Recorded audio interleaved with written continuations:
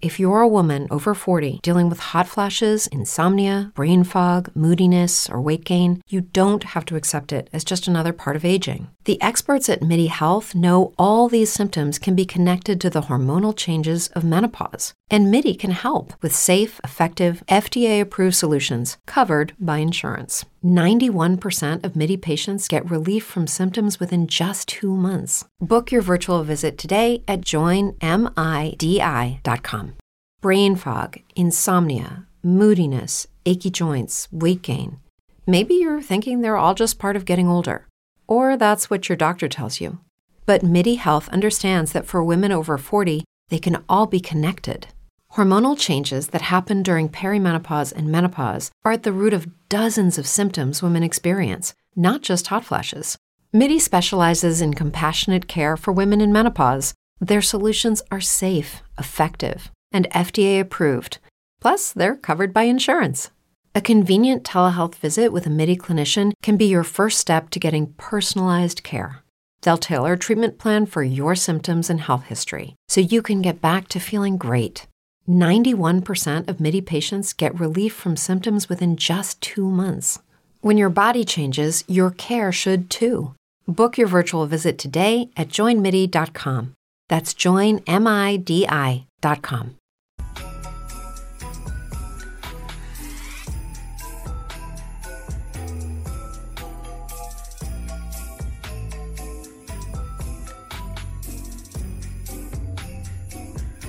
What's up, everybody?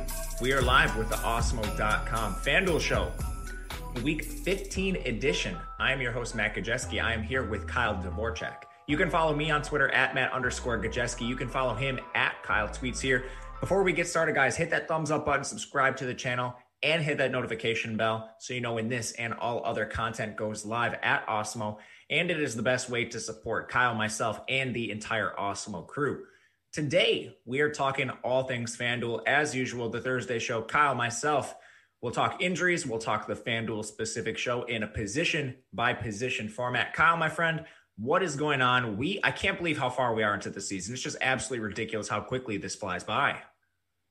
Yeah, it's going fast. Although, I feel like a lot of people say that. I don't know. I feel like I've cruised at a good pace where it doesn't hit me too fast, but I also don't feel like it has gone I also don't feel like it's dragged, essentially. I've been pacing myself quite well. I've been treating it as the perfect marathon that it is. And I do think, though, once the Super Bowl rolls around, then I'll really be like, it was just a week ago. I know, man. And I don't think we'll have the XFL to bridge the gap this year. It'll be all NFL draft talk. But yeah. I mean, it's coming down fast, and there's already teams that are eliminated from playoff contention. There's teams that are already locked into playoff contention.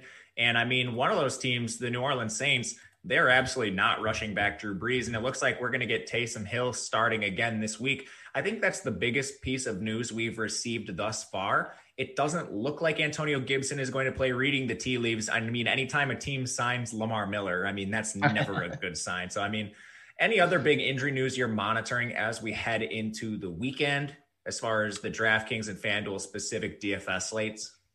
I mean, we've got a few, but I feel like I relatively know what's going to happen in them. George Kittle got designated to return, but it's only because you get a 21-day window when you designate a player to return that they actually have to return in. And there's 3 weeks left. So there is no point to not do it. It doesn't give us any strong indication that he plays. I don't see any reason to rush him back. Julio Jones, their interim head coach, called him week to week. Week to week is one of the telltale signs that a player isn't going to play. So I don't think we'll see him this week. And then Raheem Mostert didn't practice Wednesday. That's typically, especially for players coming off injury, when we can say it's definitively not just veteran maintenance, not a good sign. So I think all of those are kind of settled. And Ronald Jones, we've known about, I think is another one that Ronald Jones is not going to play this week. Yeah, Ronald Jones, he not only broke his finger, but he went on the COVID list. So it's all but certain that Ronald Jones is not going to play. And we'll talk about that when we get to the running back position. But to kick things off, we always start with quarterback and talk about ownership, specifically position by position. This week, there's not a ton of concentrated ownership, a little more than last week. And it's really interesting to see. I think there's a little bit of recency bias here with Lamar Jackson specifically, at least among the expensive quarterbacks. We have Mahomes. He is where he is. He's 8,900 on FanDuel. That's no surprise to anyone given how he's played. But Lamar Jackson, also very expensive. He's 8,200, and he is coming in with the most ownership on the entire slate at 12.5%. And that's pretty drastic for a quarterback. Of course, the Baltimore Ravens are taking on the Jacksonville Jaguars with one of the highest implied team totals on the entire slate. So my question to you is, are people overreacting to Lamar Jackson in his most recent performance, or is it warranted against a Jacksonville team, which is locked up essentially a top 2 pick at this point? Yeah, so I'm curious. I haven't checked DraftKings ownership in the past day, but this wasn't the case on DraftKings, at least when I checked more recently. It wasn't at least the case that I don't believe Lamar Jackson was going to be the highest owned player. So with that being said, I do think that this is a bit of an overreaction, a small overreaction. We have Lamar Jackson projected as one of the best values at the quarterback position, but given his ownership, he should be he's not this incredible value. He's expensive. His ownership says that he is the best value by at least some margin. I think he's the best value along with a coin flip of him versus Kyler Murray. Even Patrick Mahomes a little more expensive, maybe slightly less of a value. I know the Baltimore implied team total versus Jacksonville is incredibly high. Sure, I think he deserves to be fairly popular. Does he deserve to be the highest owned quarterback on the slate with over a 3% gap between him and number 2? I think that is a bit of a stretch. It's pretty crazy. If you want to just parallel DraftKings to FanDuel this week, the top ownership at the quarterback position is very similar. And this isn't something we always see, but the top 5 most owned quarterbacks on FanDuel are all in the top 7 on DraftKings, and vice versa. This is true as well. I think the main difference is here on Lamar Jackson is the most owned quarterback on DraftKings as well. Okay. But I think that's a recent switch. One of the biggest changes I noticed between the two platforms is Patrick Mahomes. If we want to stick in this expensive quarterback range, Patrick Mahomes is coming in a little more owned on FanDuel compared to DraftKings. I think this is a product of salary restrictions not being just quite as strenuous on FanDuel. Patrick Mahomes at 8,900, he draws the New Orleans Saints. That's obviously one of the better shootout matchups of the week. If he comes in a little bit more owned on FanDuel, are you still willing to get to him on this platform? Yeah, I think I'd still be willing to do so because, like you said, I think his adjusted or his upped ownership isn't necessarily a product of people on FanDuel for, whatever random reasons, just deciding that they want to play Patrick Mahomes. It's because we have the salary to do so on FanDuel. So when we are lifting that constraint or at least upping that constraint, I'm fine, at least a little bit more so, paying up for what I think is a really incredible quarterback in a game that should feature a lot of back and forth scoring. Honestly, I think his ceiling might even end up being higher than someone like Lamar Jackson because Jackson's game figures to be one of the worst games of the slate in terms of the ability to really, if the game smashes the over, it's probably simply because Lamar Jackson got there on his own. He's not going to be doing it because he has to battle with Gardner Minshew. Whereas, for as much guff as we may give Taysom Hill, they're projected to come fairly close with Kansas City, at least relative to what Jacksonville is supposed to do versus Baltimore. So when I see one of these games has significantly higher, many standard deviations higher of a back and forth shootout potential, I think that's a very good tiebreaker to go to, on top of the fact that the ownership is at least a handful of percentage points ahead for Lamar Jackson. So if there is a quarterback to pay up for, in my opinion, it's probably not Lamar Jackson. I think he would be one of my least favorite quarterbacks to pay up for. Maybe in line with, a Kyler Murray, but Mahomes of the popular and expensive guys is by far my favorite. I agree with you there. And it's not like Lamar Jackson's had this sound season at the quarterback position. Yeah. He's only actually eclipsed 200 yards passing in 5 games, I believe. 5 games off the top of my head. It might actually be 4 games, but that is not solid passing total. So if he's not getting there on the ground, he's really a detriment to your lineup. And when he comes in above 8K on FanDuel specifically, and the ownership is north of 12%, we don't talk about quarterbacks as being these heavily 30% owned plays, but that's still pretty significant. And then you even want to factor in Marquise Brown might not play. I know he hasn't exactly been ruled out due to COVID. If he's a close contact, I believe he still can play. If it's something else, he's unlikely to play, but that brings him down a peg as well. And not to mention, it's not just Marquise Brown, but Prochet, and I believe they placed another on COVID as well. Boykin, I believe. Who? I believe it was Boykin. So that would be receiver number 1, receiver number 3/4, and receiver number 5 or 6. Yeah, but that's pretty significant still for Lamar Jackson. So there are concerns. Yeah. Outside of, Lamar Jackson, Kyler Murray, and Patrick Mahomes, they're the expensive quarterbacks in the top 5, at least on FanDuel. And again, this is mirrored pretty closely on DraftKings this week. On the cheaper side of things, Taysom Hill is someone who continues to pop. I tend to think this is efficient. Taysom Hill on FanDuel is 7,500, but of course he draws the matchup against the Kansas City Chiefs. And this is a matchup we've seen the opposing signal caller routinely thrust into elevated opportunity share. It happened with Tua Tagovailoa on his way to a productive day. Taysom Hill threw the ball 30 times last week. I think we could see another performance here where he's just forced into throwing the ball. What do you make of him in a matchup against Kansas City, assuming Taysom Hill is the starting quarterback? Yeah, it seems like the path we're headed down is Taysom Hill as a starter. You started off saying you think this is roughly efficient. I think the pricing and ownership are both fairly efficient. Like, I guess because we know, or at least my opinion is that the Lamar Jackson ownership is ahead of the field, there will be some inefficiencies. If I think one player is overowned, there has to be players that are underowned. I think Taysom Hill may be a tiny bit underowned because this does look like a good game environment. I can't talk up Patrick Mahomes for the game environment and then not do the same for Taysom Hill, but Hill is projected to score fewer points, like his team is projected to score fewer points. Obviously, for fantasy purposes, also projected to score fewer points. And one of my problems with Taysom Hill is generally that by playing him, if he goes out and scores 2 touchdowns on the ground and you've stacked him, you're probably losing. But then if you don't stack him, you're kind of just submitting yourself to the will of randomness, saying, well, sure, he goes off, that's great, but now I just have one more decision to make in the rest of my lineup. I have to pull the slot machine and come up. What I don't know. I don't play slots. What is like a bar? Is that a thing? 3 cherries or something? I don't know. I don't know. It's not a plus EV thing. I would never do it. But you have to get 3 of the same whatever one more time. You're just kind of submitting yourself to saying, if you reduce correlation, well, you're kind of just playing the game of I can out project you. And I think Taysom Hill has a good projection. He's like a top 5 value for us. But I think I run the risk of him playing well and either I don't stack him, which I don't think it is the best strategy, or I do stack him, and that stack probably has a less likelihood of hitting than, say, a Patrick Mahomes, Tyreek Hill stack or something kind of obvious like that. So I don't hate him. I might end up having a little bit of Taysom Hill. It's just that I think there are probably better spots that are more plus EV. Yeah, let's talk about that stacking idea you had for a second there. I want to bring it up because we have multiple dual threat quarterbacks on the slate. It's not just Taysom Hill, it's Lamar Jackson, it's Jalen Hurts, who I want to get your opinion on a little bit later. But with this idea that, when you play a dual threat quarterback and they reach their ceiling on the ground, it makes them difficult to stack, and it adds another level of difficulty to your decision-making process because you need to pick another piece from a different game. And in high-scoring slates, I'm more okay with this than not, just because, okay, well, there's likely to be another pass catcher that maybe outscores a certain stack. On this particular slate, we are missing a lot of the immense total games. On the other slates this week, like we don't have the Chargers playing Vegas. That's tonight. On the Saturday slate, we have Buffalo-Denver. That's a 50-point total. We have Carolina-Green Bay, a 51.5-point total. So we have a lot of lower-scoring games overall on this slate. To your point, I think it makes stacking a little more viable when we're trying to access that ceiling on a lower scoring slate overall. So I agree with you with Taysom Hill. Do you have the same opinion with a guy like Jalen Hurts, who is a very similar style of player? Yeah, so with Jalen Hurts, I think there are always a bunch of factors we talk about when stacking. One, I do think Jalen Hurts, and we have him projected as one of the, I believe, 3 best values of the slate. He plays a team like, obviously arguably, like after one game, we can say he's probably one of the 4 or so best rushing quarterbacks on the main slate. We have Kyler Murray, Lamar Jackson.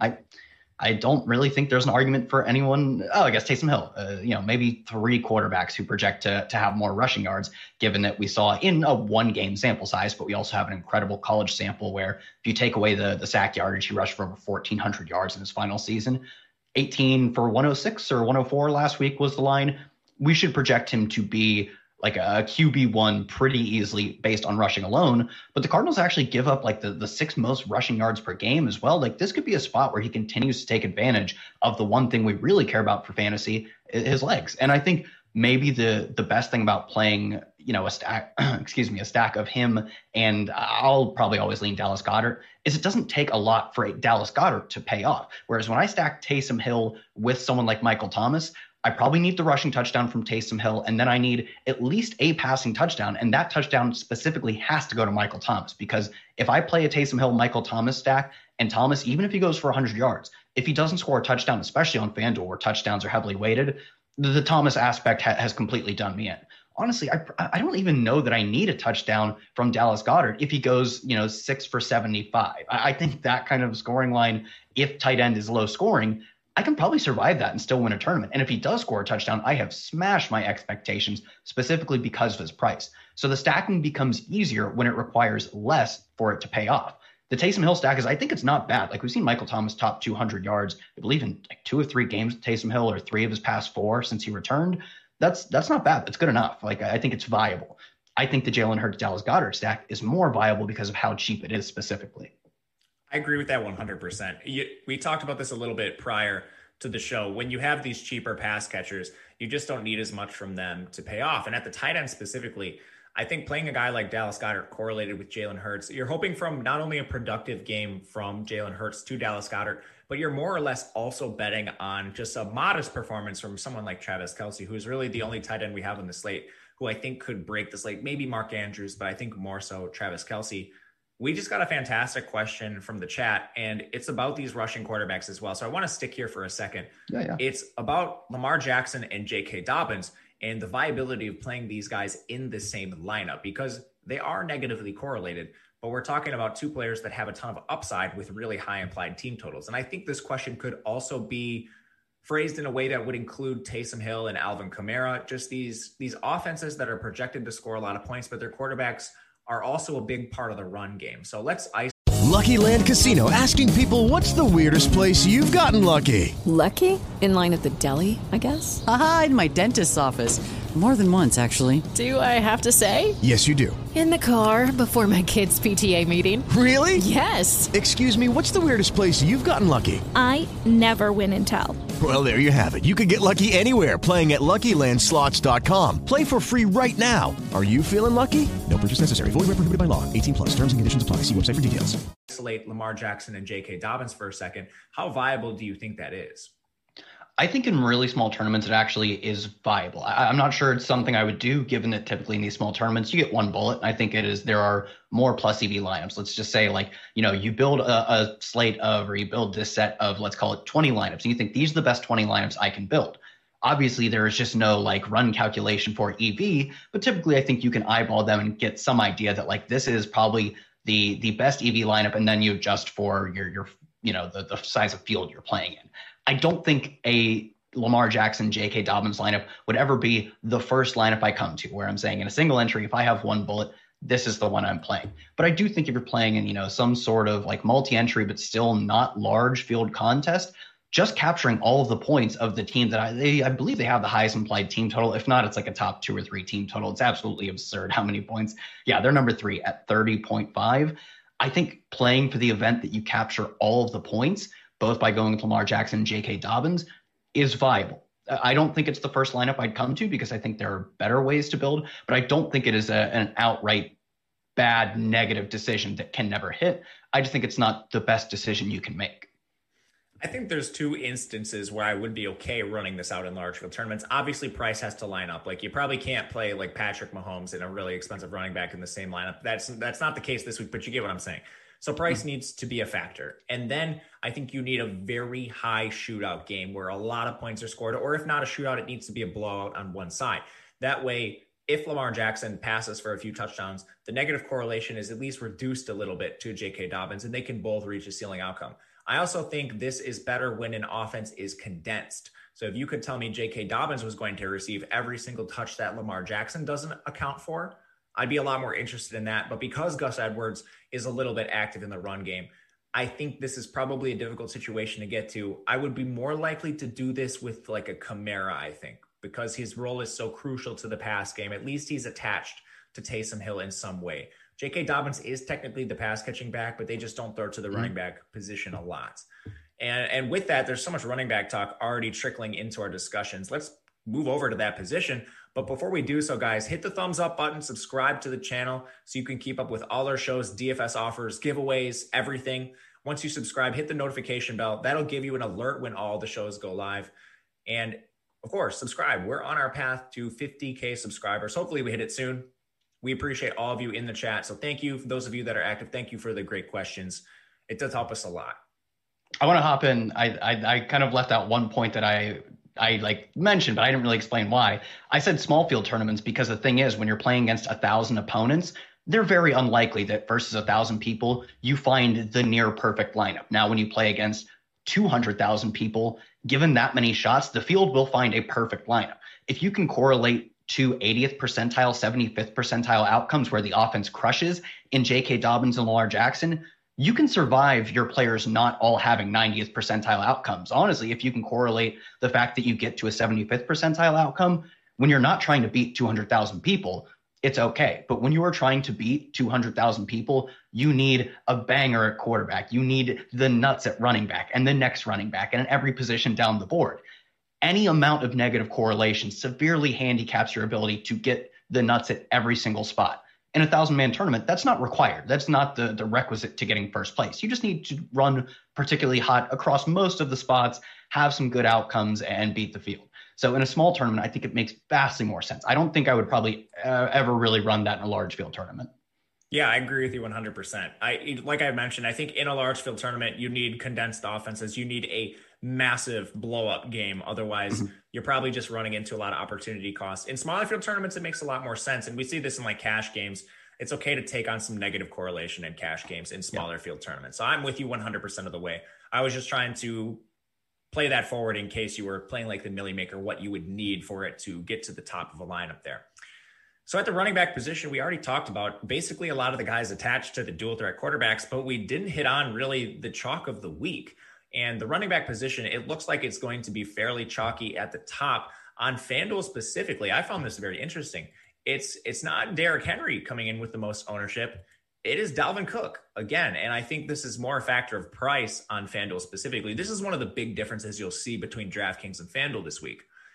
FanDuel 10.2 for Derrick Henry, Dalvin Cook just 9.4. And that might not seem a lot, but when you're talking about those immense salaries, every single dollar counts. And I think that's why we do see Dalvin Cook coming in higher owned than Derrick Henry. I know you and I talked previously this week. We were looking at Dalvin Cook for leverage on DraftKings. My question is, on FanDuel, do you feel the same way now about Derrick Henry as the lower owned back? I don't feel as good about it. I think when we talked about it on the DraftKings context, there was still a wider gulf. It was closer like 12 or 15% of a difference. Now it's like right around 7%. Both of these guys coming in is very popular. I don't know if I would call it leverage as much because you're still getting a decent amount of ownership. And I still think it's difficult for him to get there at his price. It's not impossible. Although I do think, I don't know, if you give me the choice between these two now, I don't know. It's much more of a difficult decision. My gut instinct is that 800 is still enough. And the only 7% discrepancy is still enough that if I have to choose one, I would go Dalvin Cook. But honestly, when we first talked about it on DraftKings, it was no brainer. I was like, oh, well, for cheaper and lower ownership, always play Dalvin Cook. Not really a question. In the context of the lowered ownership on Derrick Henry, I think it is at least much more viable. Like if you're dead set on playing Derrick Henry, go do it on FanDuel would be my suggestion. I don't think I'm going to do it, but I understand why. If you want to play Derrick Henry, go for it. FanDuel is definitely the better spot to play him in because of this ownership discrepancy. Yeah, you think that's a good way to sum it up. And outside of price, it's the only reason to fade Derrick Henry is ownership. I mean, he draws the absolute, like, you couldn't draw up a better matchup than this against Detroit.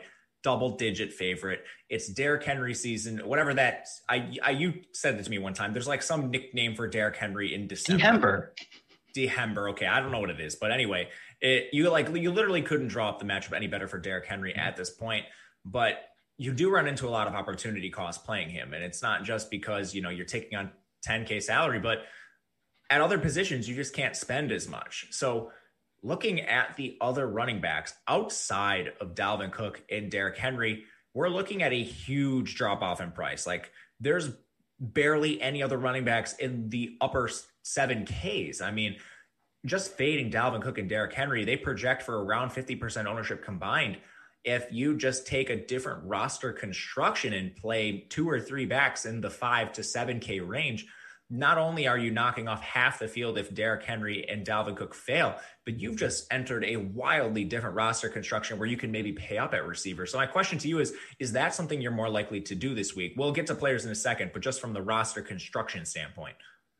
Yeah, I think I probably will. I think that's why when I look, I'm trying not to anchor on my priors too hard or what I had already been kind of convicted on, because a day or two ago, we really didn't have a ton of ownership. He was popular, but not this popular on Cam Akers. So I'm trying to separate the fact that now he's 25% owned. I don't think he is an incredible play. I think it's good. It's fine. I think of the chalk, I think he's probably the best of what we'll call the 3 chalk, the guys over 20%. So if I'm going with a chalky running back, I think my choice is quite clearly Cam Akers. But yeah, I think that's generally just an approach of, if I'm fading the expensive guys, I'd rather go completely the opposite direction, go with the middle and kind of cheap guys and say, well, not only am I not going to have the expensive and popular running backs, but now I get access to the receivers that the people who played Derrick Henry and Dalvin Cook, they just don't have access to. They can't afford to do it. Or the quarterbacks in the same vein. If you play a Derrick Henry, can you really double? Can you really stack a Patrick Mahomes? The price seems to say it'd be unlikely. So I think Cam Akers is decent chalk, but even then, at his price, I don't know, is he that much better of a play than like J.K. Dobbins for cheaper? So I think, yes, I am going to the cheap guys. The crux of the slate is, if I go cheap guys, do I go Cam Akers? And I'm struggling with that because I think he's a really good play. It all makes sense. He's a good value play. He's in a good spot for a running back. But do you, if you're going cheap, I'll throw this back to you because I think I know the answer, but do you fade Cam Akers too? Are you fading all of the running back chalk, or is he quote good chalk? I don't like labeling good chalk and bad chalk. I think if you play Cam Akers and then you get away from Derrick Henry and Dalvin Cook, you'll naturally be a little bit contrarian by itself, because it's not always who you roster in lineups that makes you contrarian. Sometimes it's who you don't roster. And when you knock off 50% of the field by not having one of those backs in your lineup, it's okay to eat a little bit of Cam Akers and eat some chalk elsewhere. You don't want all 2% plays. So like you mentioned, Cam Akers, I think, is some chalk I'm more willing to eat from just a roster construction standpoint. And it's not like the matchup doesn't line up here. Phenomenal matchup against the Jets. As far as opportunity goes, 22 opportunities, that's targets plus carries, and then 31 opportunities in back-to-back games. So everything is coming together for Cam Akers. As far as the highly owned plays, he's definitely someone I'm taking a long look at here. And I mean, let's keep it in this price range. So right now, our projections still have Ronald Jones projected as a top 4. This will get updated throughout the week, as will all positions and all ownerships. I'm guessing with Ronald Jones expected to miss this game, we are going to see an ownership bump on FanDuel for both James Robinson and Jonathan Taylor. They are just 200 north and south. So Taylor 7,400, Jones 72, and Robinson 7K. They're the direct pivots I see off of Ronald Jones. And I think their ownership specifically will get bumped. Do you have interest in either of those backs? Yeah, so it's super funny. We've talked about a few times where I don't know if it's a leak in our collective games, because you and I play tournaments very similarly, or if it's the right decision, the right empirical decision, not playing out on the field the correct way. But anytime I see a player at the price of James Robinson at his ownership and his team, I don't think they're projected to even score 2 touchdowns. I can pull up their, let's see. Oh, it's low. It's low. It's okay. So it's just over 2 touchdowns. It's 17 and a half. That's not awful, but that's not good. I don't want to dedicate one of the few positions I get to play and that much money to any player who, if they don't score half of their team's touchdowns, and honestly, if they just hit the under, it could be 1 touchdown. If they don't score 50 to 100% of their team's touchdowns, they are a downright terrible play. That is a really difficult proposition for me to bet on. So I think I'd probably honestly very clearly rather go with Jonathan Taylor. If they're going to be similar prices, similar ownership, why would you not take the running back on the team with a 29 implied team total? That's 12 more points you get, essentially. And they're 7.5 favorites. The game script looks better. The overall points look better. The price and the ownership are negligible. Jonathan Taylor, I think, is perfectly fine. I think he's right in that range. He's in that sweet spot of, I don't think he's egregiously owned. I don't think he's egregiously priced. But the spot looks really good. James Robinson is also both of those things, but the spot is really bad. So if you're in that range, if you're one of the people who's watching and now you have to pull out Ronald Jones from your lineups, I would find the 200 to go up to Jonathan Taylor as opposed to going down to Robinson pretty clearly. I do agree with that. And this is really interesting to talk about, because now we've talked about all 5 of the top owned running backs on the slate.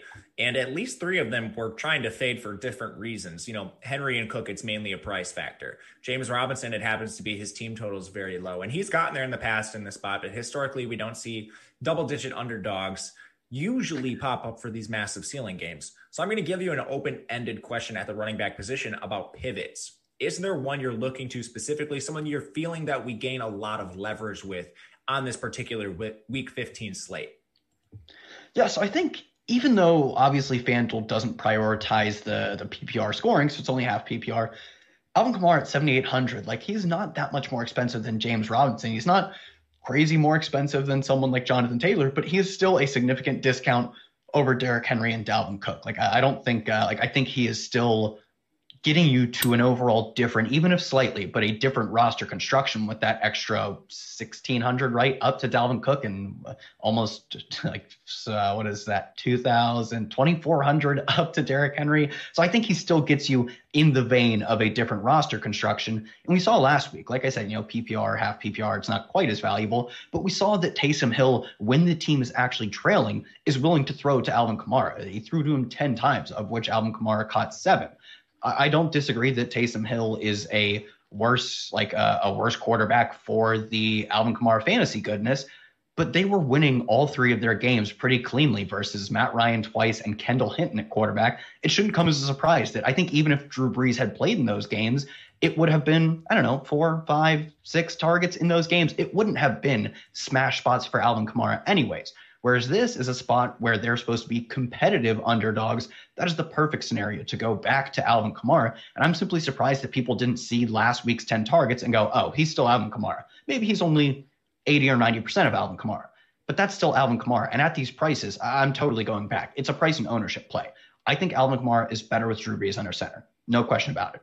But how much better? Not that much better that at this price and ownership, you should be fading Alvin Kamara. I like Alvin Kamara as a play too, for all the reasons you outlined. Another GPP play I want to highlight is actually one I'm stealing from you from something I heard earlier in the week you talk about was Clyde Edwards. With the Lucky Land Slots, you can get lucky just about anywhere. This is your captain speaking. We've got clear runway and the weather's fine, but we're just going to circle up here a while and get lucky. No, nothing like that. It's just these cash prizes add up quick. So I suggest you sit back, keep your tray table upright, and start getting lucky. Play for free at LuckyLandSlots.com. Are you feeling lucky? No purchase necessary. Void where prohibited by law. 18+ terms and conditions apply. See website for details. Okay, round 2. Name something that's not boring. A laundry? Ooh, a book club. Computer solitaire, huh? Ah, sorry, we were looking for Chumba Casino. That's right. ChumbaCasino.com has over 100 casino-style games. Join today and play for free for your chance to redeem some serious prizes.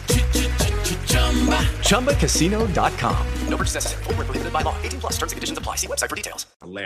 And with the Chiefs, I mean, you're accessing the most explosive offense in football.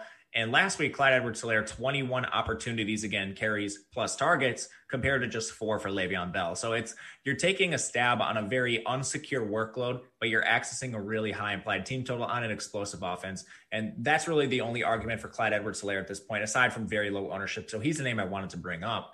From the YouTube chat, we had another really good point, and this comes from Kicks by Chris.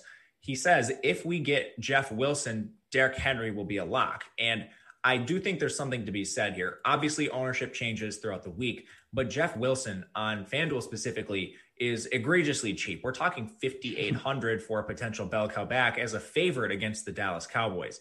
Now, that would theoretically open up enough salary to make Derrick Henry widely available.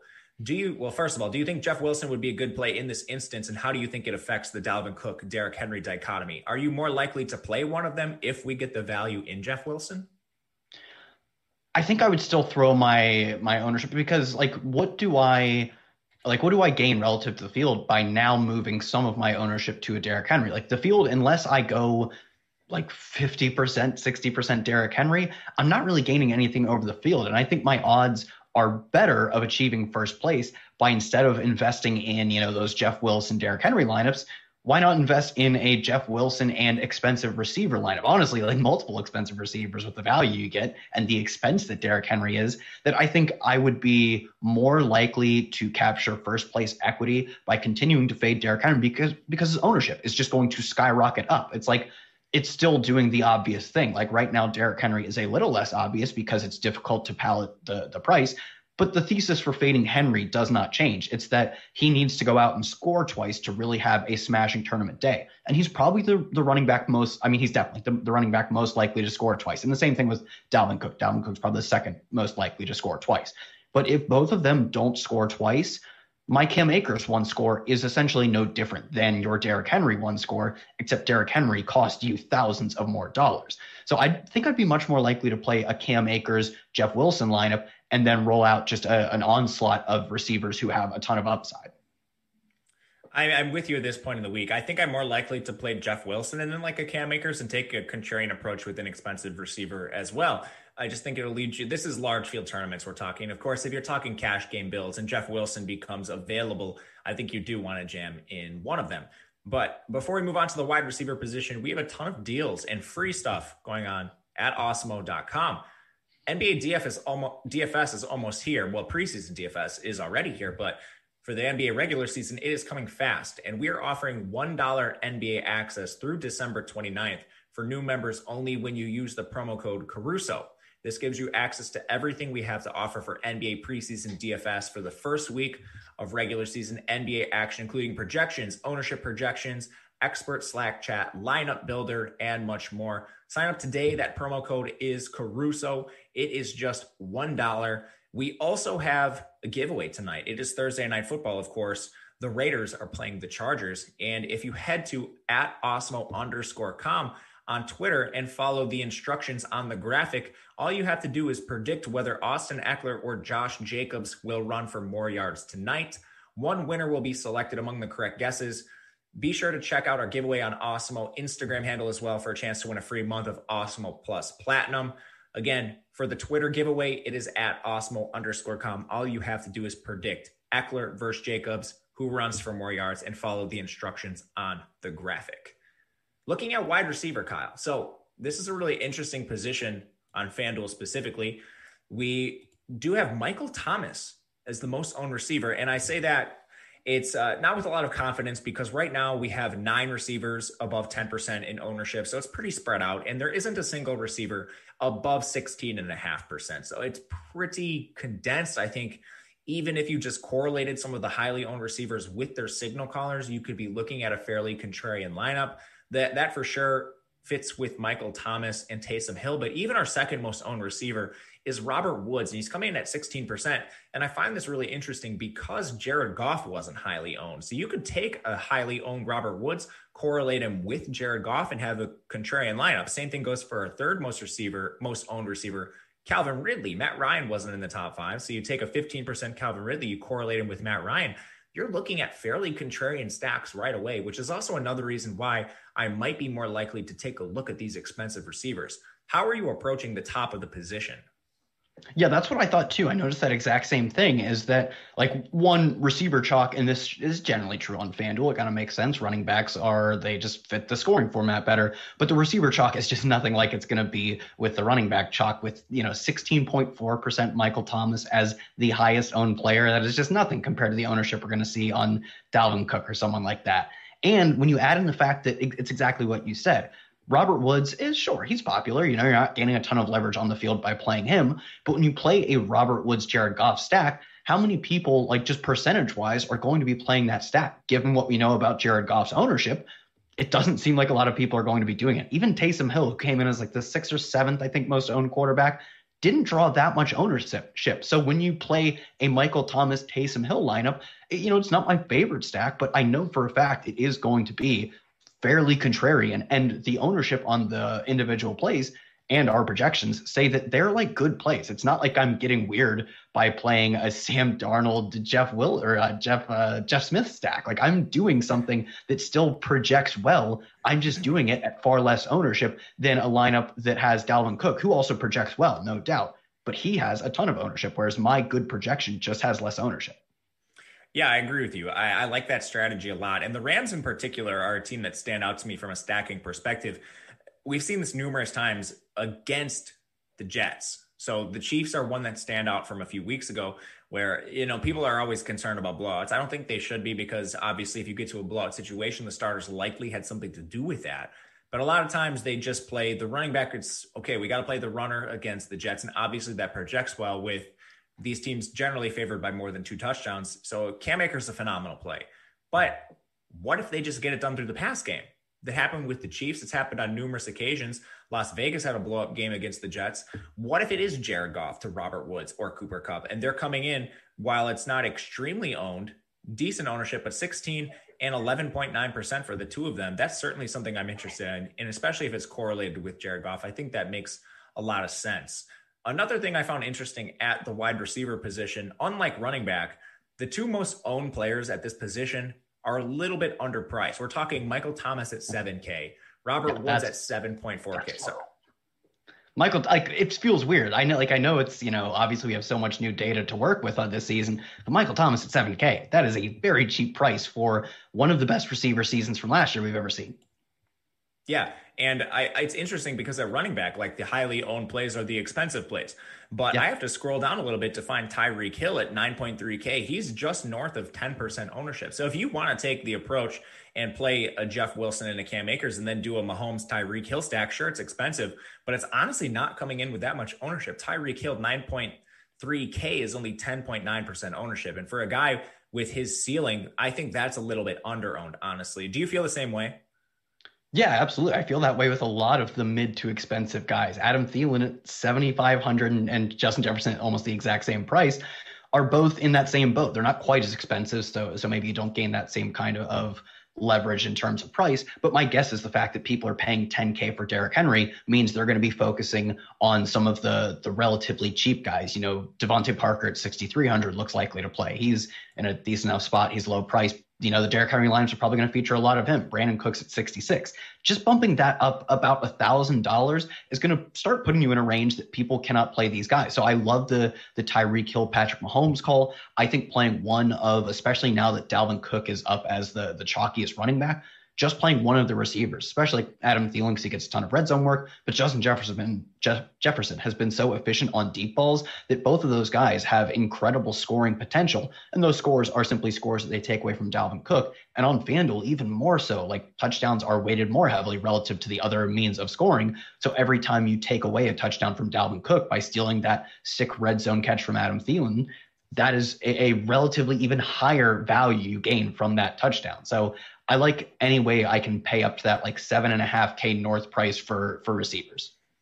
Yeah, I like that a lot. And, that is one way to be a little contrarian on this slate. There's other ways to be contrarian as well. You can always find direct leverage within an offense. So these teams that have multiple alpha receivers, there's clear leverage spots that stand up. For example, on this slate, Cooper Kupp is coming in with less ownership than Robert Woods. There's, of course, the Mike Evans, Chris Godwin situation where this week Mike Evans is coming in with lower ownership. But there's also another way I find really interesting, and it's just targeting the alpha receiver that people aren't interested in. And maybe it's due to poor performance recently or it's due to a poor quarterback situation. A few guys that stand out in this particular realm are Allen Robinson and Terry McLaurin. And I've heard you talk at length about Terry McLaurin this week. The chat has brought him up numerous times. Why is he someone that you're interested in as a potential leverage play? So one, I think you said like the biggest thing is alpha receivers who people aren't playing. Like we know empirically that the best way we have to gauge future fantasy points is current volume. And only one other player has seen 6 or more targets in every single game alongside Terry McLaurin. That's Stephon Diggs. And there's no surprise. Those guys are scoring a ton of fantasy points. You look at the volume and that points you in the right direction. And then if you want to make small adjustments, the adjustments look good. I mean, you've got the Washington football team facing off against historically one of the worst pass defenses in recent memory over this season and the previous 4 seasons. No team has given up more passing yards. So the volume is there. And then any peripheral numbers you want to look at, they also look very good. He gets a great matchup. His team should have to be throwing because they're facing, they're an underdog this game. So at his price, at his ownership, he seems like a guy who I am buying a ton of targets in a good spot and people aren't recognizing it. So for me, someone like Terry McLaurin is one of the better plays on the slate outright. Then you adjust for him having middling, 11%, 12% ownership, and he just further moves up the boards. Yeah, I like him quite a bit. And this middling roster construction is really appealing to me this week, at least on Thursday, as far as an ownership and a leverage perspective. And we only reference, someone brought it up in the chat, we're only referencing DraftKings on this particular show to give you guys an idea of, some context around the slate.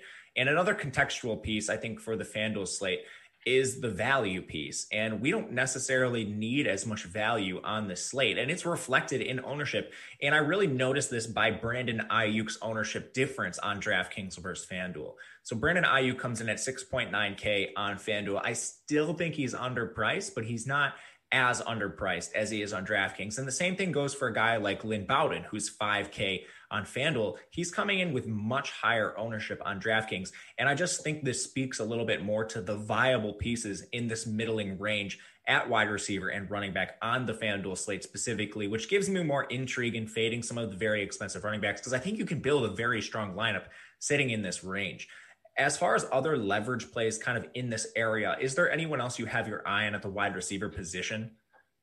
Yeah, so I think this is another spot that I think where it's a little different. At least, I don't know, like we've had ownership updates, maybe it's not. But Corey Davis and A.J. Brown coming in with essentially identical ownership. I tend to lean towards the Corey Davis in this dichotomy because he's $1,500 cheaper. They see the same volume. Come on, people. I mean, I think in the games they've played together, Corey Davis has seen more targets in a majority of those games. I'm not sold on the fact that he's the number one receiver. That's a bit. I'm not 100%. I'm more likely sure that A.J. Brown is the number one receiver. But the volume split tells us that at best, they're like 1As and 1Bs. When one of them is significantly cheaper, I'll tend to go with that guy. I think both are good plays because they're low-owned pivots off of Derrick Henry. We talked to, it's another spot where the Titans are supposed to go out and just completely boat race with the Lions, but they have to get there somehow. And if the touchdowns just happen to come, they're on the 5-yard line and they throw, that quick like slant type throw to a Corey Davis who generates a little separation, there you go. That is one drive that did not end with a successful outcome for Derrick Henry. And because there's no bonus on FanDuel for the 100 yards, his 150 yards, if he gets there, don't mean nearly as much because he didn't achieve the bonus along the way. I'm hunting touchdowns. And I think if I can steal those touchdowns with either of A.J. Brown and Corey Davis, I honestly like both. I'm just pointing out the cheaper one because their volume is close enough. I think if you can steal those touchdowns from a Derrick Henry, I'm going to continue doing so. For me, Corey Davis, but I get it. A.J. Brown, also a good play, honestly. Yeah, I don't hate that whatsoever. It's the time of the show, Kyle, where I talk about my favorite play, leverage play at the wide receiver position every single week. Do you know who it is? It's got to be Sammy Watkins, right? There's no way it's not. It's Sammy Watkins. I think one of these slates, I'm going to get a message from Alex Baker, Osmo himself. He's going to be like, Matt, we're going to put it in your contract. Like, you got to stop talking about Sammy Watkins. He's the only receiver that you want to play every single week. But in my defense, Sammy Watkins, unlike Mecole Hardman, unlike Demarcus Robinson, he is on the field nearly every single play when the Chiefs are on offense. And this is a direct attachment to Patrick Mahomes at a fraction of the price. And it's not because we think Sammy Watkins is this elite player or anything like that. He's certainly not. Well, and he is. Well, we do. No, that is what we think. Okay, maybe you and I do, but other people don't. The more important thing is that doesn't need to be true for your argument to be true. Yes, it's a price play with Sammy Watkins. He's a cheap attachment to Patrick Mahomes on the field every single snap. So while he will be behind Travis Kelce and Tyreek Hill in most weeks in targets, you're paying for a cheaper stack to Mahomes at lower ownership, which is the main reason why I'm interested in him. Call me crazy, Kyle. You know what? Is this a crazy argument to make? No, I was going to make it to you if you didn't make it to me. All right, so we're not alone here. Maybe people in the chat, if you guys are interested in Sammy Watkins, let us know if we're crazy. I mean, I've been playing this guy every week since he's been back from injury and hasn't gotten it done yet, but there is still hope for me, in my opinion. But before we move on to the tight end position, Kyle's favorite position in all of fantasy football and DFS, if you guys want to keep up with everything Osmo has to offer in sports and DFS, everything, follow us at the Osmo_com Twitter handle, Instagram, Facebook. Check out our sports-specific Twitter handles for sports that you particularly enjoy. This is one way to take advantage of our weekly giveaways. We already talked about the Thursday Night Football giveaway this week. We do them all the time. It's another way to find out what deals we have going on. So just follow all the social media accounts, helps us a lot. And let's get to tight end. Every single week, we start out with the question, all right, do we have Kittle? Do we have Kelce? Do we have Waller? Right now, we have Kelce. We do not have Waller. And we maybe have Kittle. I still think this is unlikely that Kittle plays, but we at least need to mention it for the sake of mentioning it. If Kittle plays, he enters this conversation just instantly. But right now, Kelce is sitting with pretty high ownership, but it's now being reflected in price. Like, you have to pay an egregious price to get Kelce. On FanDuel, he is $8,500.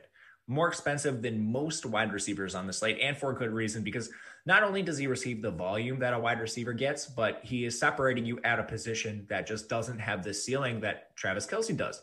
So this ownership makes a lot of sense. But for the first time, we're seeing someone like Mike Gesicki rival him in volume. Mike Gesicki, 15% ownership. Kelsey's at 15.3. Is this gap wide enough where you're still willing to target Kelsey, or has the price gotten just too far out of line for Kelsey? You're just willing to go down and punt at the position now? Yeah, I'm generally willing to go down and punt. I mean, it's not saying that I'm always willing to go down and punt and that all of my lineups on FanDuel on any given Sunday will go down and punt. But I think there's always a solid argument to the idea that if Kelsey goes out for, 790 and a touchdown, my 650 and a touchdown from Dallas Goedert, for instance, that beats Kelsey on a points per dollar play. Honestly, it comes close on a regular point play. It's not that far off, and it certainly beats him on a points per dollar play. And I think there are some options, although this is a pretty egregious tight end slate. I still think there are some options that could push that advantage. I think of someone like a Dallas Goedert, who at 5,900 is dominating as his team's number one receiver. He's got like a 21% target share and a 24% air yard share since week 10. Those aren't Kelsey numbers, but they're not that far off. It's a lesser offense, no doubt. It is a lesser offense, but the price has adjusted for that, and the ownership has adjusted for that. So I'm willing to go down. It's not saying that I won't play any Kelsey, but I think there will always be merits to at least having some lineups that leverage the idea that Kelsey needs. It is a prerequisite that Kelsey must score at least once and go for 100 yards to even be in consideration to win you a tournament. Yeah, I still think I'll play some Kelsey just because he's the only one that has that upside, and he could literally just bury the rest of the position. Someone in the chat brings up Mike Gesicki, saying that he is dealing with an injury, and he hasn't officially been ruled out yet. He looked really hurt at the end of last week, so I think we'll get word on this before the end of the week, but just more reason to check ownership throughout the week. Make sure you're keeping up with the updates that we have them every single day at awesemo.com. Alex Baker does a great job keeping up with these, so just keep your eye on it. They do change throughout the week. And the only tight end I really think that has the same ceiling as Kelsey is Mark Andrews. He's 6,800 on FanDuel, 13.7% ownership. So just a modest decrease in ownership and price here for Andrews. Without Marquise Brown, he could be potentially looking at an elevated target share. Now, I'm not sure how many targets that is against Jacksonville, but I think he's one of the few tight ends that actually has the same ceiling that Kelsey does. I don't think he realizes it as often, but are you willing to take a stab at Mark Andrews here? Yeah, I think Mark Andrews actually has more multi-touchdown games this year than Kelsey does. I think Kelsey has one, Mark Andrews has two.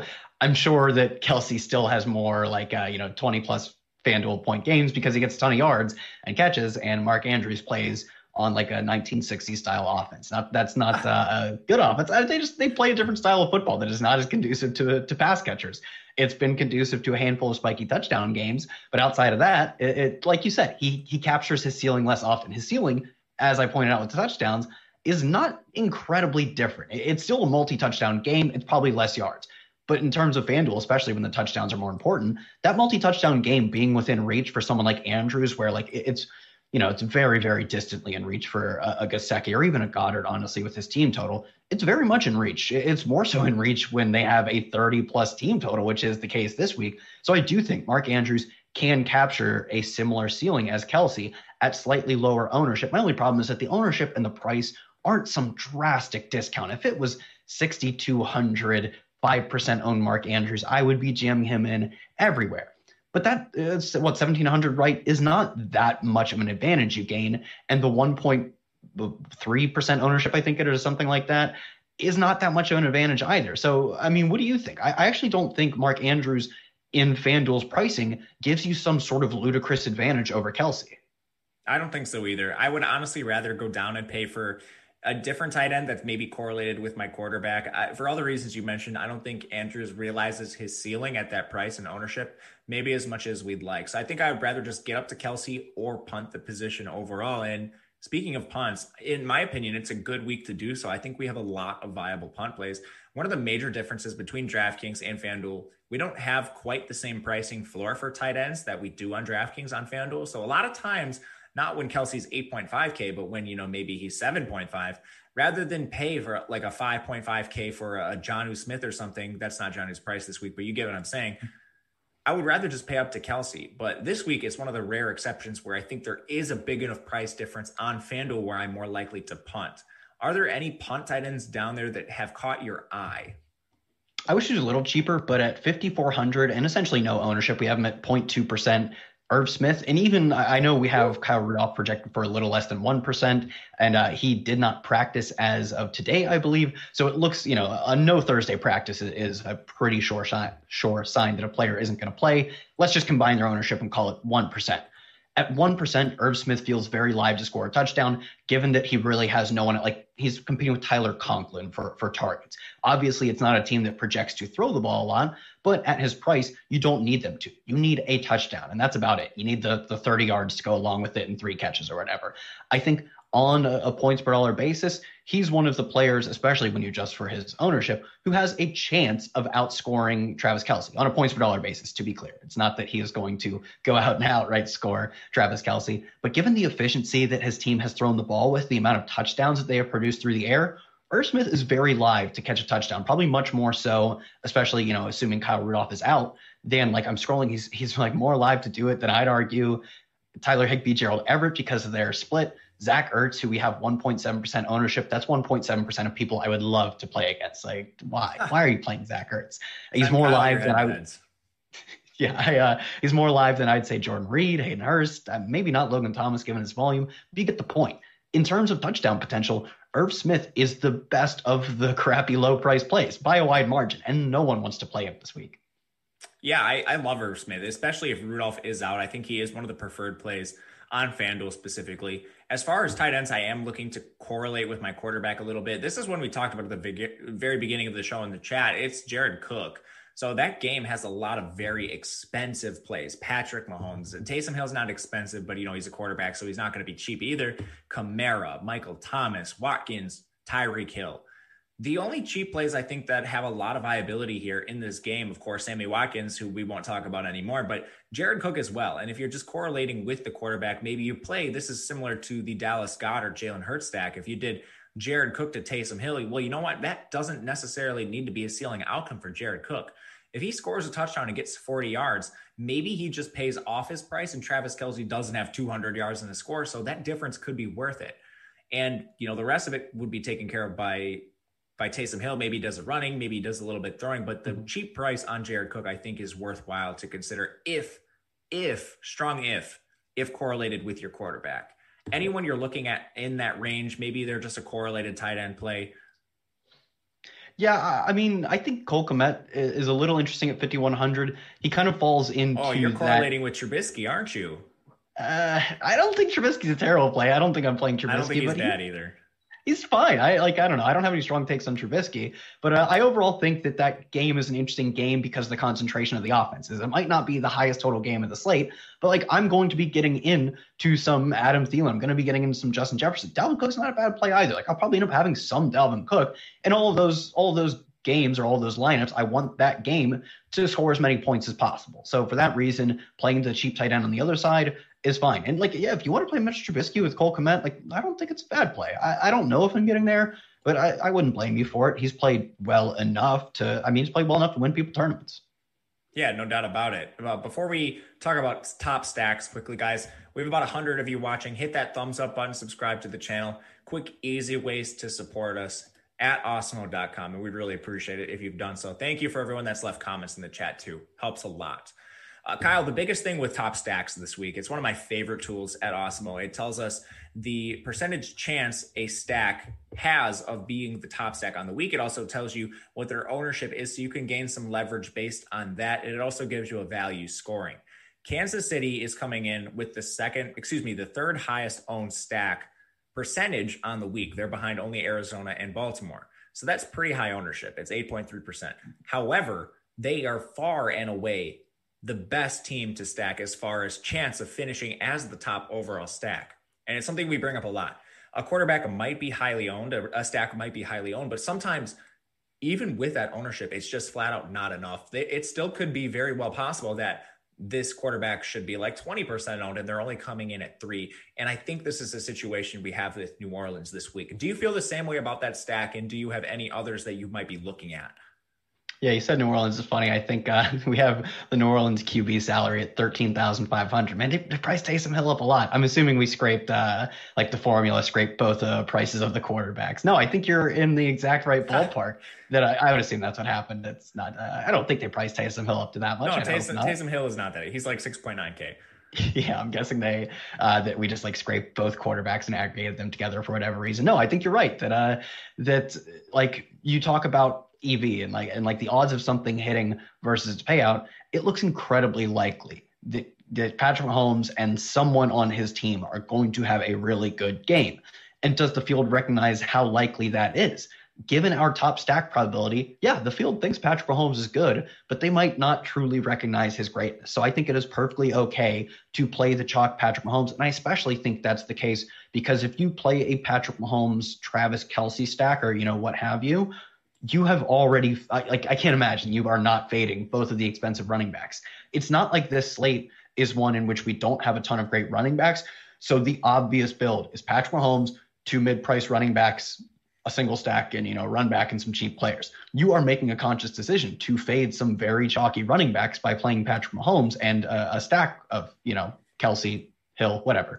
So for that reason, especially because it fits a, contrarian type of build, I think it makes a ton of sense to go back to Patrick Mahomes this week. Kind of always is the case, but I think this slate lines up maybe even better than usual. I agree 100%. Well, thank you guys. Of course, if you're not able to watch the Awesemo shows on YouTube or you just don't want to keep your phone open with the YouTube app, we are available everywhere you can find podcasts at the Awesemo Podcast Network. We have a podcast for every sport. We're available on every platform, so check it out. Otherwise, shows coming up later, we have Live Before Lock. Kyle himself is on Live Before Lock. Kyle, what time can they find you? I believe that's going to be at 8:20 or is it 8:15? It's an hour before lock, as they say. Yeah, 5-minute difference there. What if you come 5 minutes late? You'll just miss the chit chat ahead of the show. I've been told by what I assume is the voice of God. We'll be live at 7:30 Eastern. There it is. Thank you, Jordan. That's our producer behind the scenes. And we will be back again next week, same time, same place for the FanDuel Week 16 show. I'm your host, Matt Gajeski. You can find me on Twitter at Matt_Gajeski. He is Kyle Dvorchak. He tweets at Kyle Tweets here. Thank you guys for watching. We'll be back again next week. Good luck.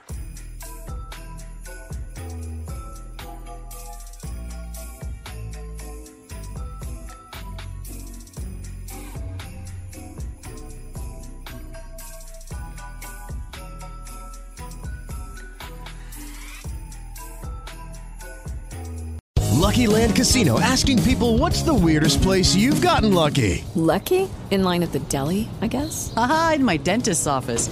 More than once, actually. Do I have to say? Yes, you do. In the car before my kids' PTA meeting. Really? Yes. Excuse me, what's the weirdest place you've gotten lucky? I never win and tell. Well, there you have it. You can get lucky anywhere, playing at LuckyLandSlots.com. Play for free right now. Are you feeling lucky? No purchase necessary. Void where prohibited by law. 18+. Terms and conditions apply. See website for details.